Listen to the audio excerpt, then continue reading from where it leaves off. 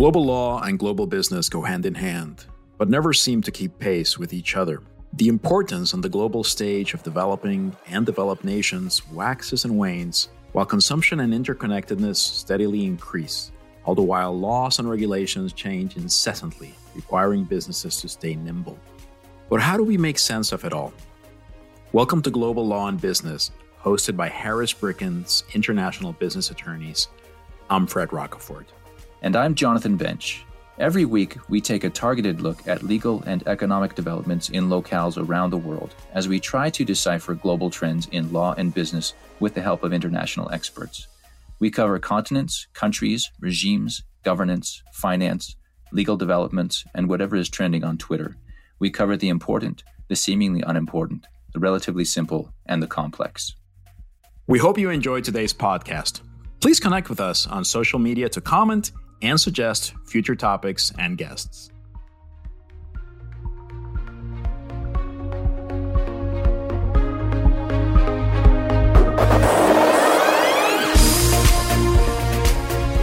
Dami Adepoju is a hospitality, tourism, and leisure professional with varied industry experience across many global cities. She currently leads Marriott's hotel development activities across West Africa in her capacity as Director of Lodging Development. She is responsible for the deal-making necessary to growing Marriott's footprint in the region. Dami, welcome to Harris Brickens Global Law and Business.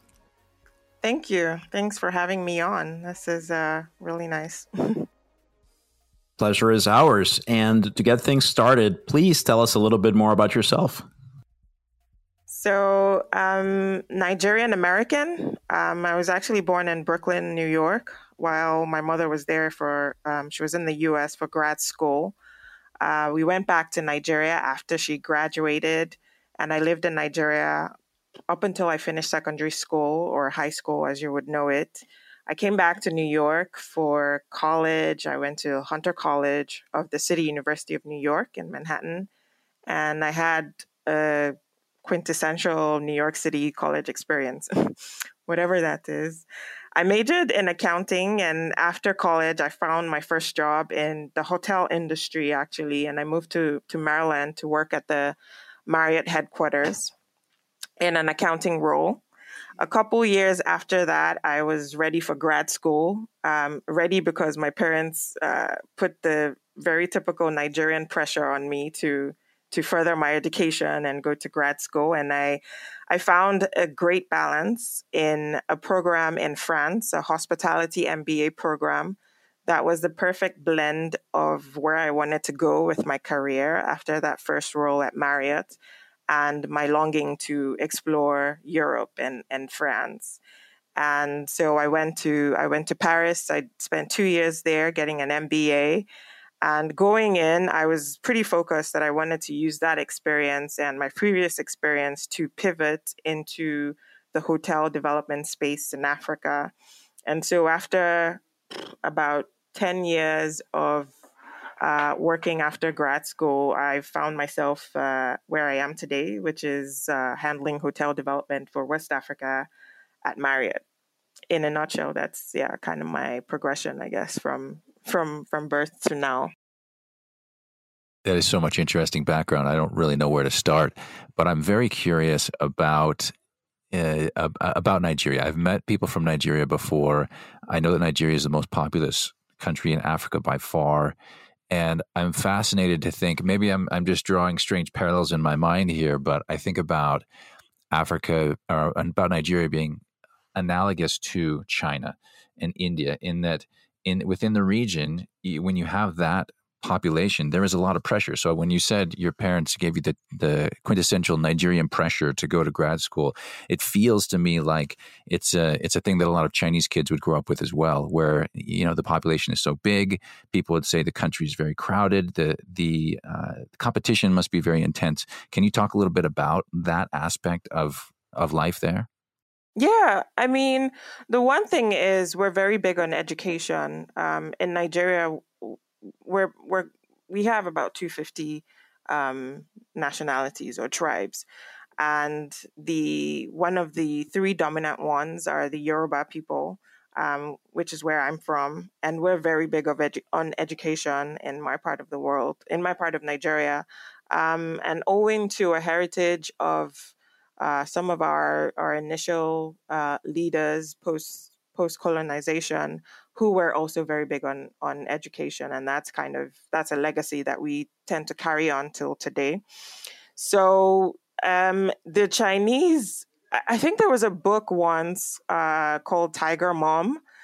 Many Nigerians or Africans, I think, relate to that because we definitely have a lot of tiger moms in Nigeria, and people are known to getting steered one way or the other to accounting or medicine or the legal profession.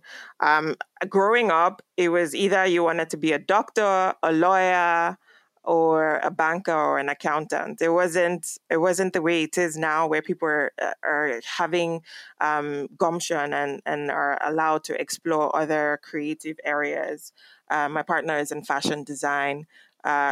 Growing up, nobody said they wanted to be a fashion designer, but now it's one of the thriving spaces. Creativity is now seen as something worthy to pursue, and so things are changing. But when I was born in '84, and growing up, it wasn't so encouraged. But I think a lot of the dynamics that also push education is, the need to differentiate yourself in a very populated country.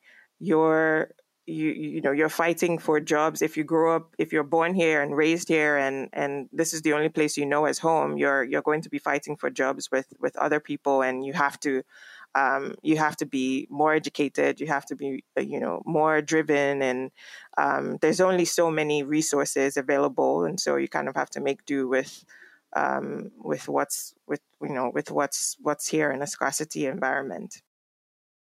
So I like the word you used, gumption. Would you say that in country are people generally optimistic, even though it's a very competitive environment? Would you say that the entrepreneurial environment is strong? Are people optimistic? Do they feel like they can really make their way, despite all of the headaches that they'll have to go through? I would say people are aspirational versus optimistic. We see examples of prosperity abroad, and so we want to emulate it here, whether or not we're actually prosperous. So there's definitely a culture of faking it till you make it, or again, back to what I said about wanting to differentiate yourself. Wanting to look like you're doing better than your neighbor, and there's actually a thing here. It's called better pass my neighbor, and you want to have a generator in your apartment if because we have to have generators, you want to have a bigger one than your neighbor does. You want to have a bigger car. You want to have a bigger house. So there's a lot of aspiration in our culture, and that drives a lot of the entrepreneurship that we see in Nigeria. And so, yes, it's a very entrepreneurial culture. People want to do better.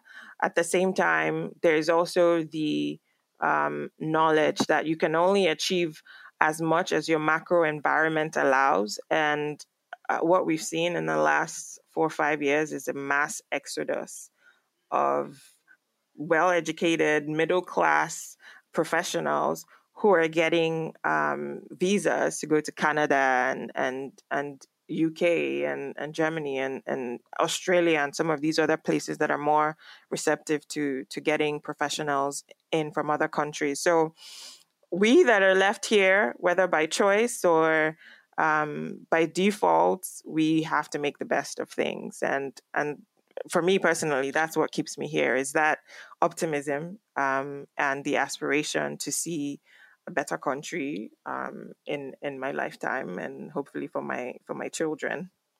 So to your question, I think it's more aspiration. I think the optimism depends on who's who's, the macro environment, who's who's the leader, who's in power. And we're not so optimistic right now, to be honest. And we're optimistic that in a couple of years, when we get new leadership, things will change. That's kind of like a mid to long range optimism that people hold here.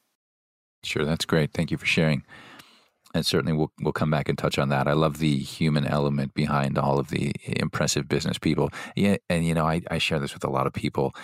When I love it on somewhere like LinkedIn, when someone posts, and my friend who's in HR, a very, very accomplished person in HR, and he'll post from time to time, everyone is faking it. All right. And so those kind of reminders that everyone's trying to punch above their weight. We're all kind of swimming in the deep end when we know maybe we're not totally equipped to swim in the deep end.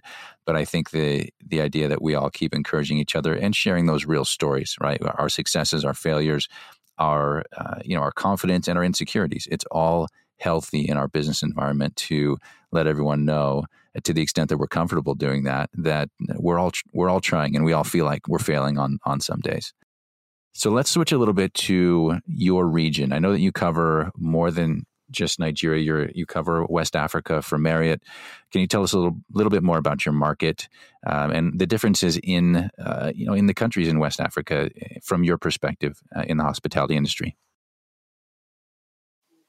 Yeah, so the countries that I cover for work, it's West Africa. It ranges all the way from Cape Verde, which is an island country with 10 volcanic islands in the middle of the Atlantic Ocean, which is Portuguese speaking, all the way through the mostly French speaking West Africa.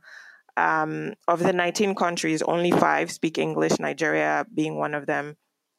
Ghana, Sierra Leone, Liberia, and Gambia, which is incidentally surrounded by French-speaking Senegal.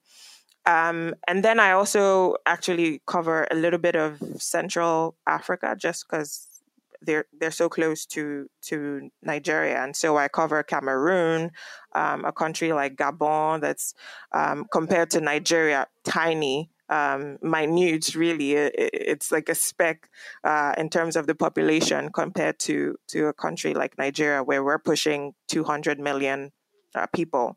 So the terrain varies, and the differences are everything from the languages spoken. In these regions, there's 4 languages spoken in between West and Central Africa: English, French, Portuguese, and Spanish. And so they differ in that sense. They differ in the pace of economic growth. You have the large economies like Nigeria, which is the largest in the region. You have smaller economies, and so those are the dynamics that I kind of have to keep in mind, and they play a big role in how I'm strategizing for our growth. And how dependent are these countries in Western Central Africa on tourism? I know that COVID has had quite an impact, but besides I'm going to reflect my ignorance here a bit. But besides natural resources, I know there are a lot of up and coming industries as well on the tech sector in quite a few African countries. But how dependent are these economies on tourism? Yeah, good question. Not very much. They're mostly dependent on natural resources, the oil, agriculture, in some places, increasingly services. Tourism doesn't play that much of a role, but either way, we need hotels because we're getting business tourists, and that makes up most of the demand for hotels in these regions. It's mostly people coming in to do work, whether they're contractors in the financial sectors, and that's where we depend on the service industries in these countries to provide demand for growth. The government, that plays a big role too in driving demand for hotels, because they're always having activities, whether it's national, more at a grassroots level, local, and then regional. ECOWAS, which is the Economic Community of West African States, that's a big regional bloc in West Africa, and they tend to have events, conferences, and so on that are driven around those countries that make up the bloc. The Central Africa region has their own, which typically happens in Cameroon, and so that drives a lot of the demand that goes to Cameroon, that goes to the capital city in Cameroon, and stay in hotels.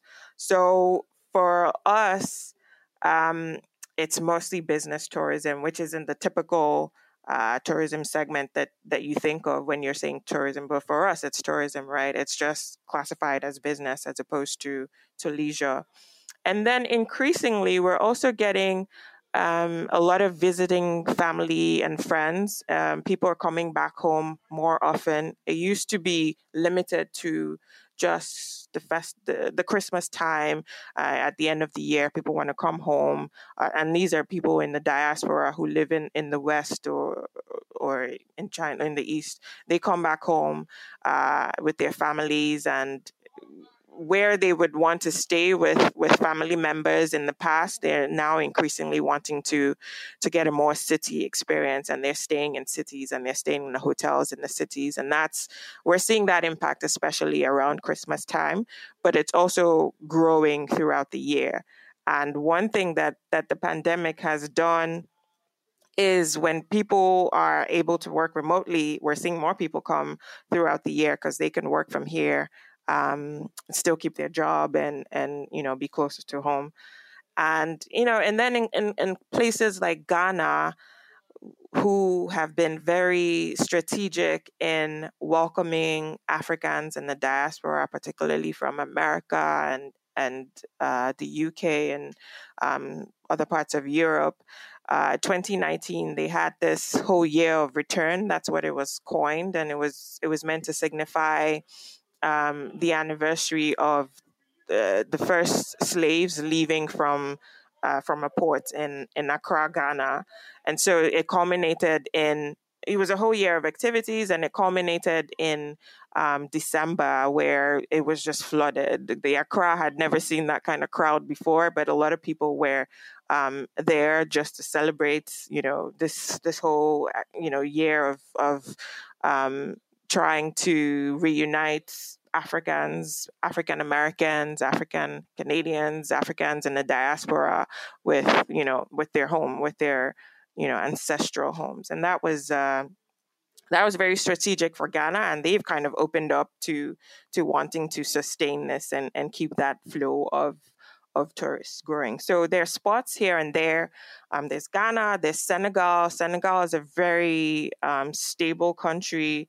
It's about 7 hours to New York on a direct flight. Delta operates a direct flight, and so and they're French speaking, so they always have the inflow from France, and they've been pretty good at growing their leisure tourism industry as well. Cape Verde, like I mentioned, is an island in the Atlantic, and they get a lot of tourists. Tourism is very big for them, but it's a small country, so when we're talking about the whole region, it's not that much. But there are spots of leisure tourism markets here and there. There's some that are trying to grow their leisure markets as well, but most of the tourism is really driven by business, conference, corporates, and that type of demand. That's a wealth of information. I often reflect when I'm talking to guests on the podcast how much I learn and how much I look forward to these conversations, because it would take me, days of researching to understand what you just said in the last 5 minutes, right? To get a real insider's view on what's important, what's driving people, the ECOWAS. I mean, all of this. And even while you were talking, I had to Google quickly which of the West African countries had Spanish as an official language in Equatorial Guinea, and I didn't know that. I knew about the Anglophone countries, I knew about Francophone countries, but I didn't know about Equatorial Guinea. So thanks for making this fun and for us to be able to continue to learn every time we have guests on. So let's talk about your hotel developments in West Africa. What are some of the main considerations that go into it? You've already mentioned that tourism is not necessarily the drive, but can you talk a little more maybe around the business activities? Where are some of the hot spots? If you have any war stories you'd love to share, that would be great. We love hearing real world examples about some of the challenges and opportunities that you've seen since you've been working in that area. I mean, the major considerations are the macro environment, right, of the country. Is it stable politically? Is it secure? Even for business, right? People don't want to, and there's all kinds of advisories when there's issues in a country, and that would typically reduce the kind of traffic going in. So the stability is a big factor. The economic growth, if the GDP is growing and healthy, then you're going to see more hotels. You're going to see the need for more hotels. And if it's not, it's going in the opposite direction. And then money, the money to build these hotels, because operators like Marriott and a lot of our competitors, we don't actually own these hotels. We don't own the assets. We own the brand name. We own the operational know-how, but we depend on the real estate investors to build these hotels that we operate. And most of the owners of the hotels in this region are locals. They're local high net worth individuals, local business owners, entrepreneurs, some corporates. It's becoming more institutionalized, so we're getting more corporates in the space. But typically, traditionally it's mostly been individual owners, family offices, and things like that. A good reason why I'm based in Lagos, covering West Africa, is to be closer to the owners or potential owners of hotels and people that we would partner with. The majority of these owners would have raised equity. They have land. They might need some financing, debt financing to complete it. But it's usually people with money already who want to build hotels. And so sometimes you kind of have to do reality checks. I don't know yeah, you kind of have to do reality checks sometimes, because sometimes people are driven more by ego. When you have money and you want to build the biggest 5-star hotel in town, it might not necessarily be financially sound to do a 5-star. Maybe a 3-star or 4-star is probably what the market needs. But sometimes we get requests for for projects that are too outsized for the market. And so there's always a little bit of finessing to bring people more to reality. And a good example of that is, you have major cities like Lagos, our capital, Abuja, Accra in Ghana, Dakar in Senegal, and then you have secondary markets, right? Because there's 36 states in Nigeria, and maybe the capital of somewhere in maybe the southeast, somebody wants to build a 5-star hotel in their hometown, which it's great, but it's not a profitable venture. You're not going to be able to sustain the kind of rates that would make that investment worthy. And maybe you should do a Courtyard instead of a JW Marriott. And so those are some of the more human challenges, but really it's getting the kind of financing, the patient financing that understands the hospitality and the hotel industry, and also understands the nature of economic growth in these countries. You take a country like Nigeria, that from when we transitioned to democratic rule in 2000, was basically in a boom period from 2000. During the economic recession in 2008, 2009, we were coasting. We were, for the most part, not as impacted on a macro level. And this boom just went on until energy prices went down in 2015, 2016. And it's a bit of a struggle to go back up. But are we going in a positive direction? In the long run, yes. And you need to be patient to understand that, an economy like Nigeria is going to be hit if there is Ebola in DRC that's, thousands of miles away, but people are going to say, oh, there's something happening in, whether it's that country or another country, it's Africa. And so Nigeria is going to be impacted negatively. And you kind of have to wait that out. And then you go back up, you go back up again, and then something else happens, like the economy and oil prices, and there's a glut in the oil prices, and then it's, another dip, and then you go back up, and, there's a pandemic, and then you go back up. And so the patience to understand and wait out that kind of terrain, very high risk, very high reward, but very high risk, is usually not forthcoming from outside. It usually has to be raised locally, and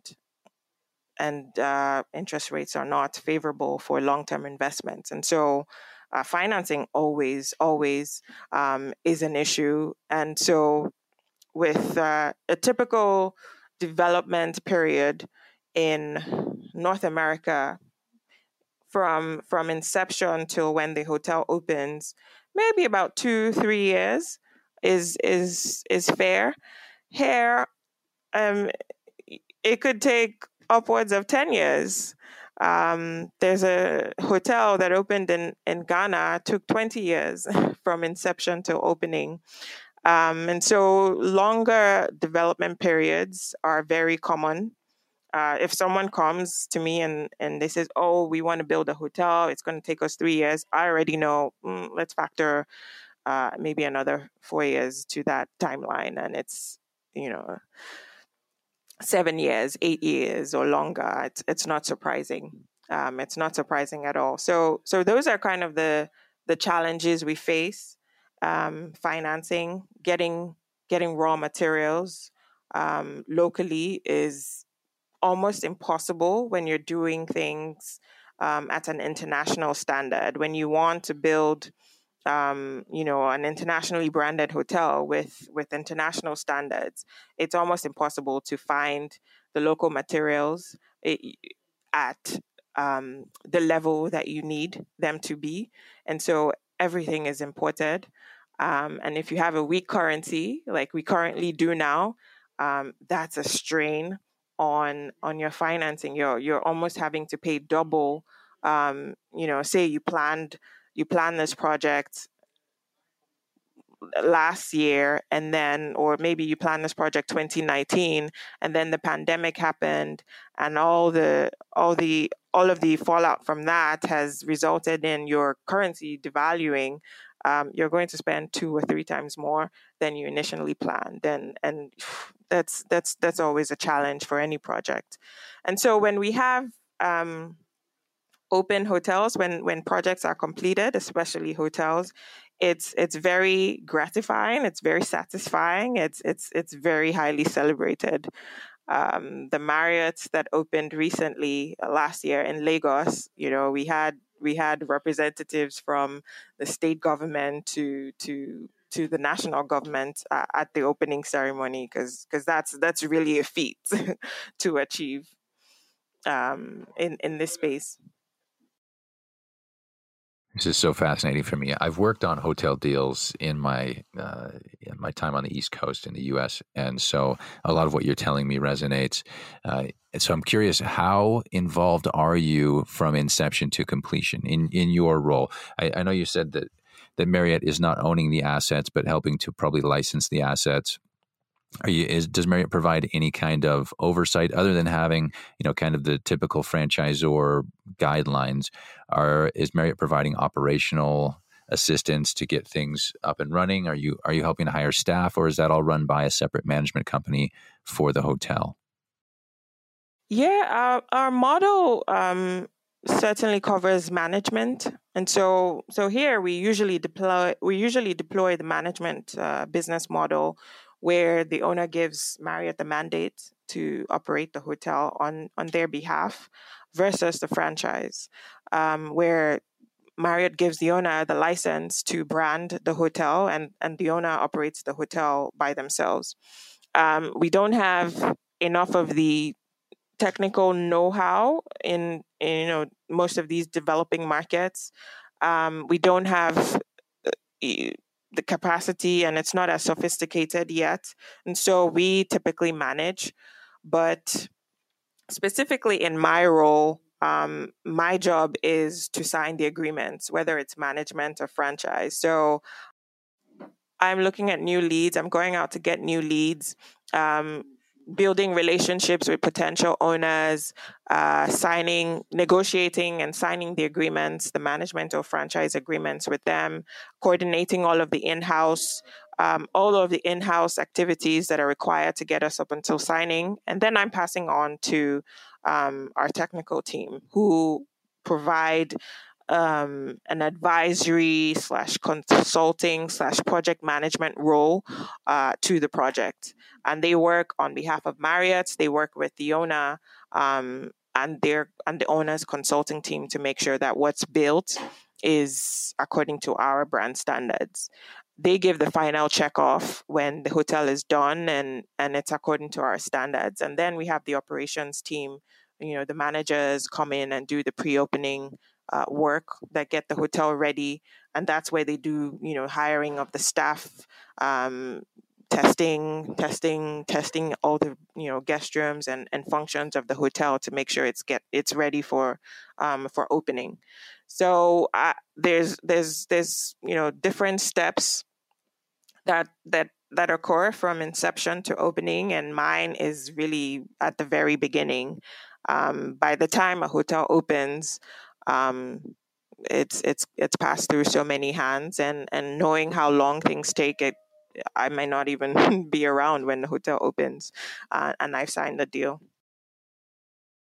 That's great. You've just on what you've told me, I wonder if you ever ask yourself the question, am I too young to be dealing with these mega deals? I feel that sometimes in my work. I don't know if Fred does too, but I think maybe I just haven't realized how old I am and how much experience I have now. But I always pause in the middle of big deals I'm working on and think, there should be someone else who's older than me who's dealing with this stuff, right? This is very sophisticated things. Do you ever feel like that?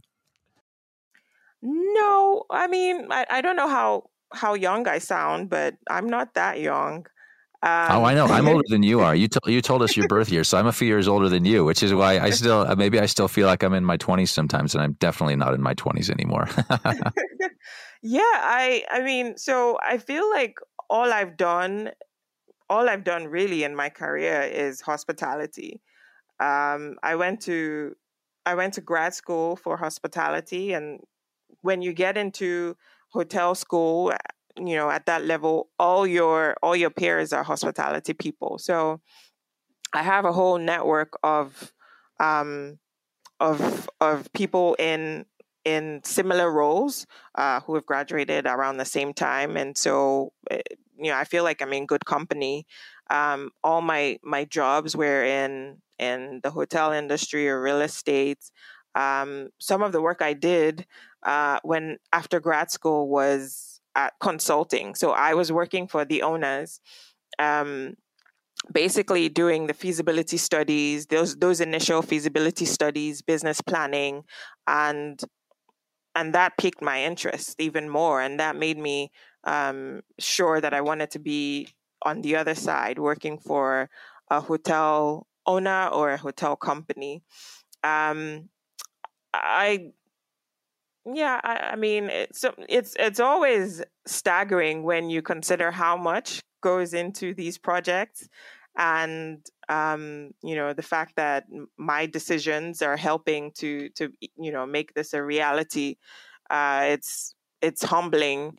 I've been to a couple hotels where I did the initial feasibility study for in my days as a consultant, and those are some of the more humbling, but at the same time, gratifying experiences. Like, oh, I contributed to this, and now it's real. It's that happened recently in Guinea, Conakry, the Republic of Guinea, in a city called Conakry, and it was a Sheraton Grand that I had done the feasibility for in my day as a consultant, and maybe 2012.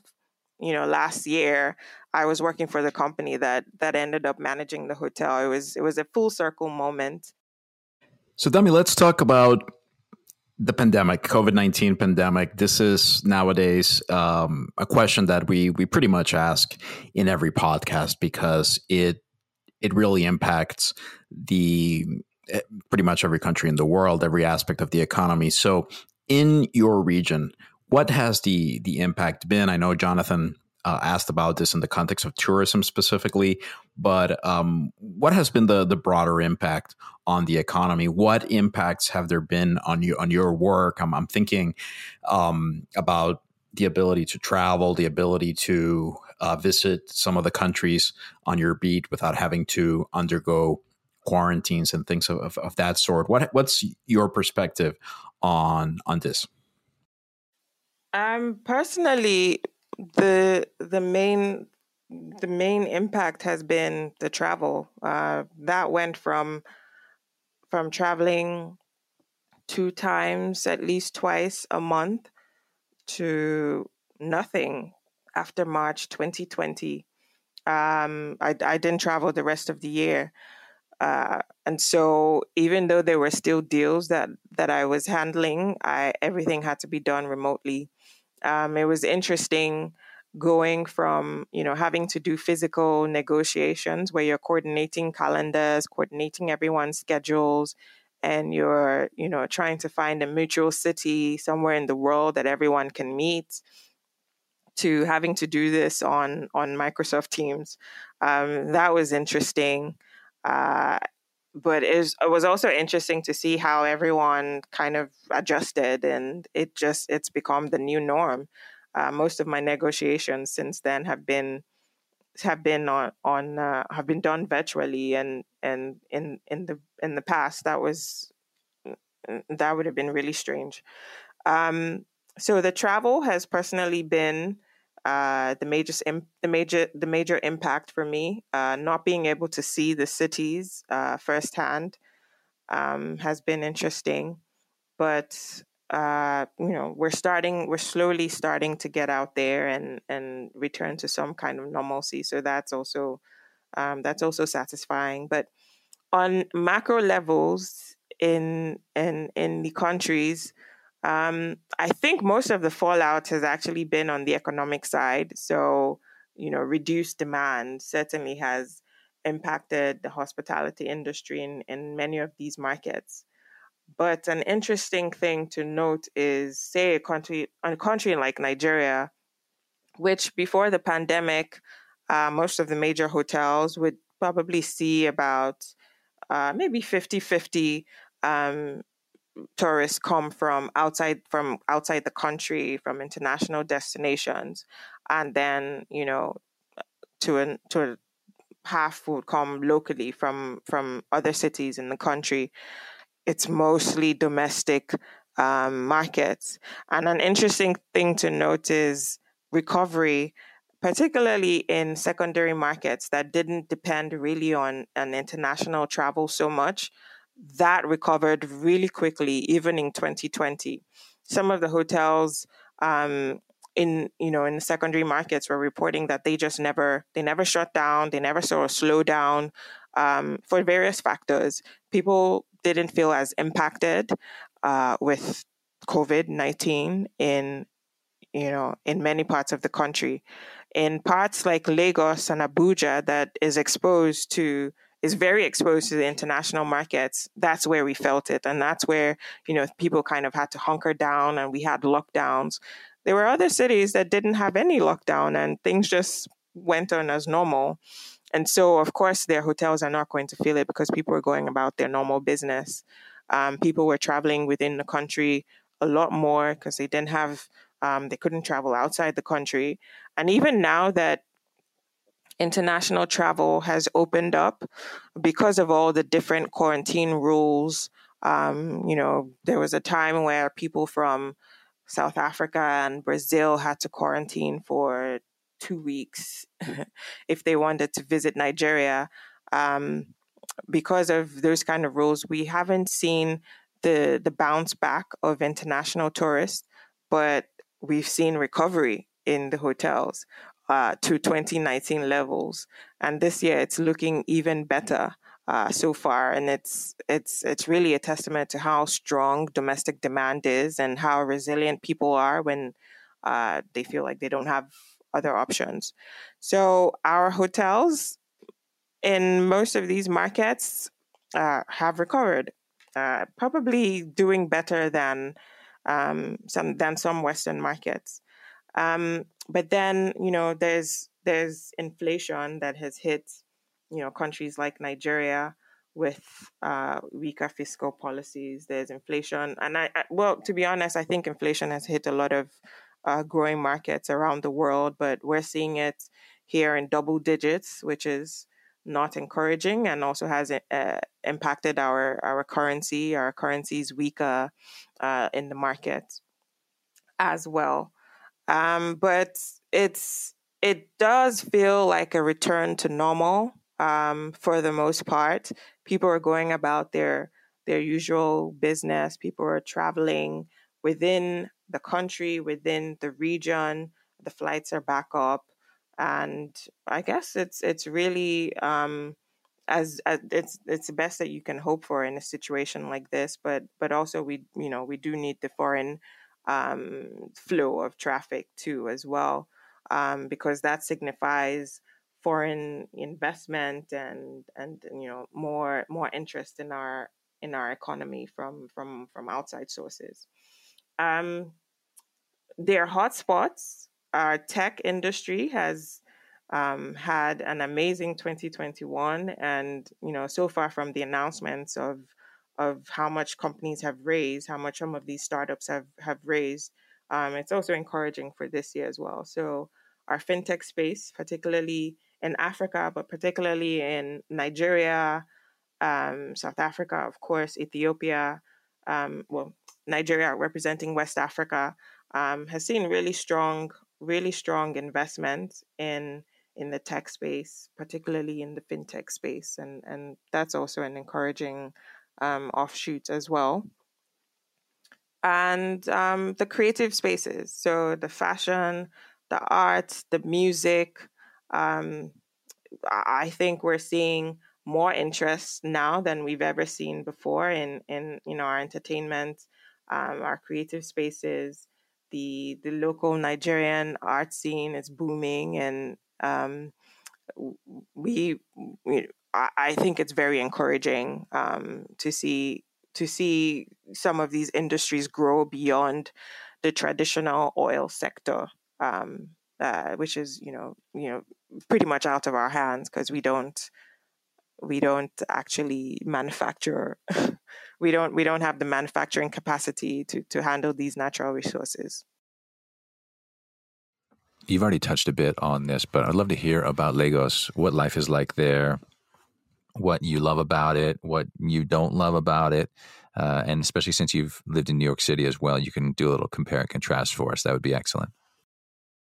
When I moved to New York as a young adult, I saw a lot of similarities to Lagos. Big urban jungle, lots of people, very fast paced. And so I compare New York actually. So I always thought, Lagos would be the New York of Africa. Well, coming back again, as an older adult, it's very different in the sense that there's still a bit of predictability to life in New York. You turn on the light switch, and the light is going to come on, and you open the taps, and water is going to come out. And here, um, no matter how comfortable and well off you are, you still know that you're in a developing economy, because there's never a boring moment. Things don't work the way they should, or you think they should, and so that keeps you on your toes. You can insulate yourself as much as you can, but the reality is always still out there. So I love the energy of Lagos. I love the can do, anything can happen spirit.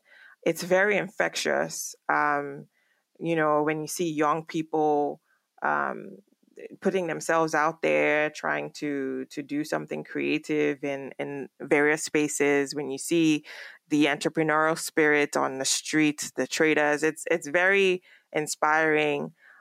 It's a bit of a cliche, but people say we're some of the most resilient people on the earth, and we are. And being around that, being surrounded by that is very inspiring and makes you want to also kind of step up your game.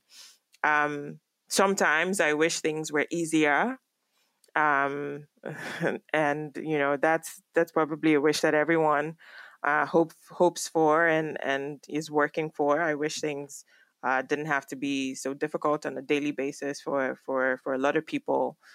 But it also humbles you and keeps you grounded, especially if you have a choice to not live here, right?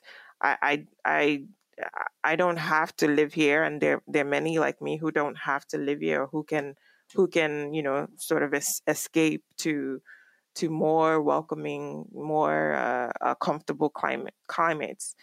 Um, the decision to stay here, having that in your hands, it also keeps you focused on, well, as much as I can to help make things better. You want to do, and so I really enjoy working here. I don't always enjoy living here. I wish I had more options in restaurants and parks and all these kind of trappings of a first world city. I wish I had that. And so there's like a balance I'm trying to strike between loving what I do here and having it feel like maybe it's making an impact for the good, and also that selfish need to want to make sure that I'm as comfortable as I know that I can be. That's a balance that I'm still trying to strike, and it's a constant struggle, I would say.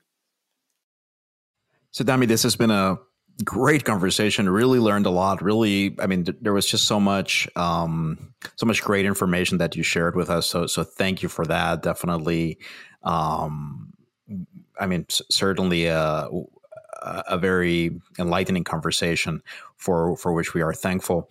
Before we let you go, though, we have one more request, and that is for a recommendation or recommendations on your part. Feel free to recommend a future guest, although you can also do that offline if you don't want to put them on the spot. And or feel free to recommend anything you've read recently, anything you've watched recently, any place that you've visited recently that you think is worth sharing with our audience. Okay. I have a couple. One is a visit to Nigeria. I have to be a tourism ambassador here. Um, and so I mentioned this earlier, but Christmas has become, a thing. And it's actually become such a thing that we've coined it Dirty December. It's DETTY, to play on the word dirty, meaning people are just having fun. It's very festive in Christmas time. There's always so much to do. It's the one time where you feel like, even though you live here throughout the year, it's become a destination. It's actually become, somewhat of a tourist destination, if you will. Lagos is the perfect, is the perfect location for that. It's warm in December. We have beaches, we have, restaurants, nightclubs, cultural activities. And so Dirty December is a recommendation, for anyone who's interested in Nigeria and wants to try it out.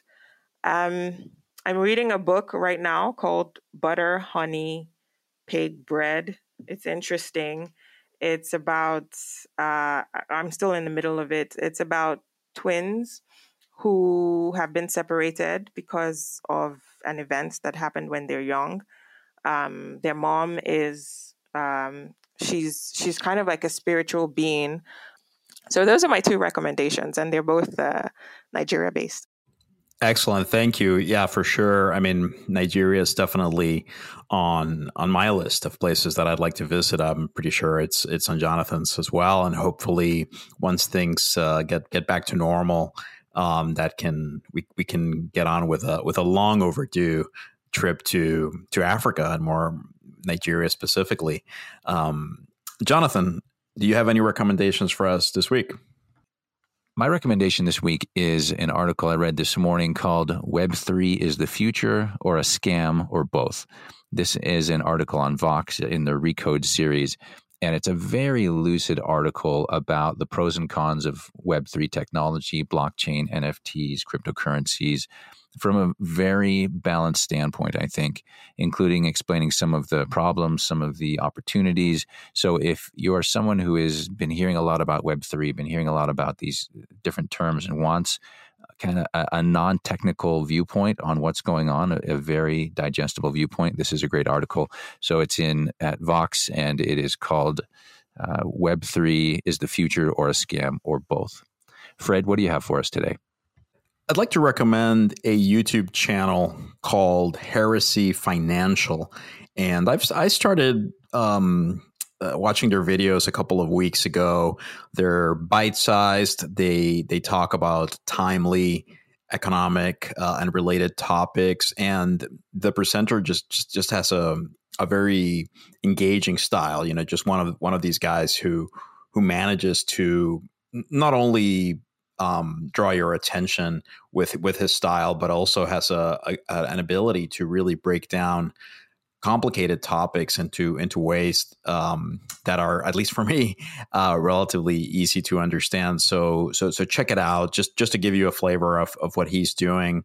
Recently, he had a video about the concept of fiat currency, basically. So sort of linking this with your recommendation, Jonathan, and he sort of discussed the legal and constitutional basis for our current currency laws and what impact that could have on crypto in the future. So check it out, Heresy Financial. If you go to YouTube and type that into the search box, you'll find it. And with that, Dami, I'd like to thank you once again for joining us. Again, really enjoyed this conversation. As I listened to you, I just had dreams of jetting off and visiting some of these countries that within your region, which have been on my list for a long time. So hopefully before too long, that trip can become a reality, and hopefully, you can show us a little bit of Lagos as an insider guide. So thank you for joining us. Look forward to having you again before too long. Thank you. Thanks for having me. This was good. This was fun. We hope you enjoyed this week's episode. We look forward to connecting with you on social media to continue discussing developments in global law and business. This podcast was produced by Harris Bricken, music composed by Stephen Schmidt. Tune in next week for another episode. We'll see you then.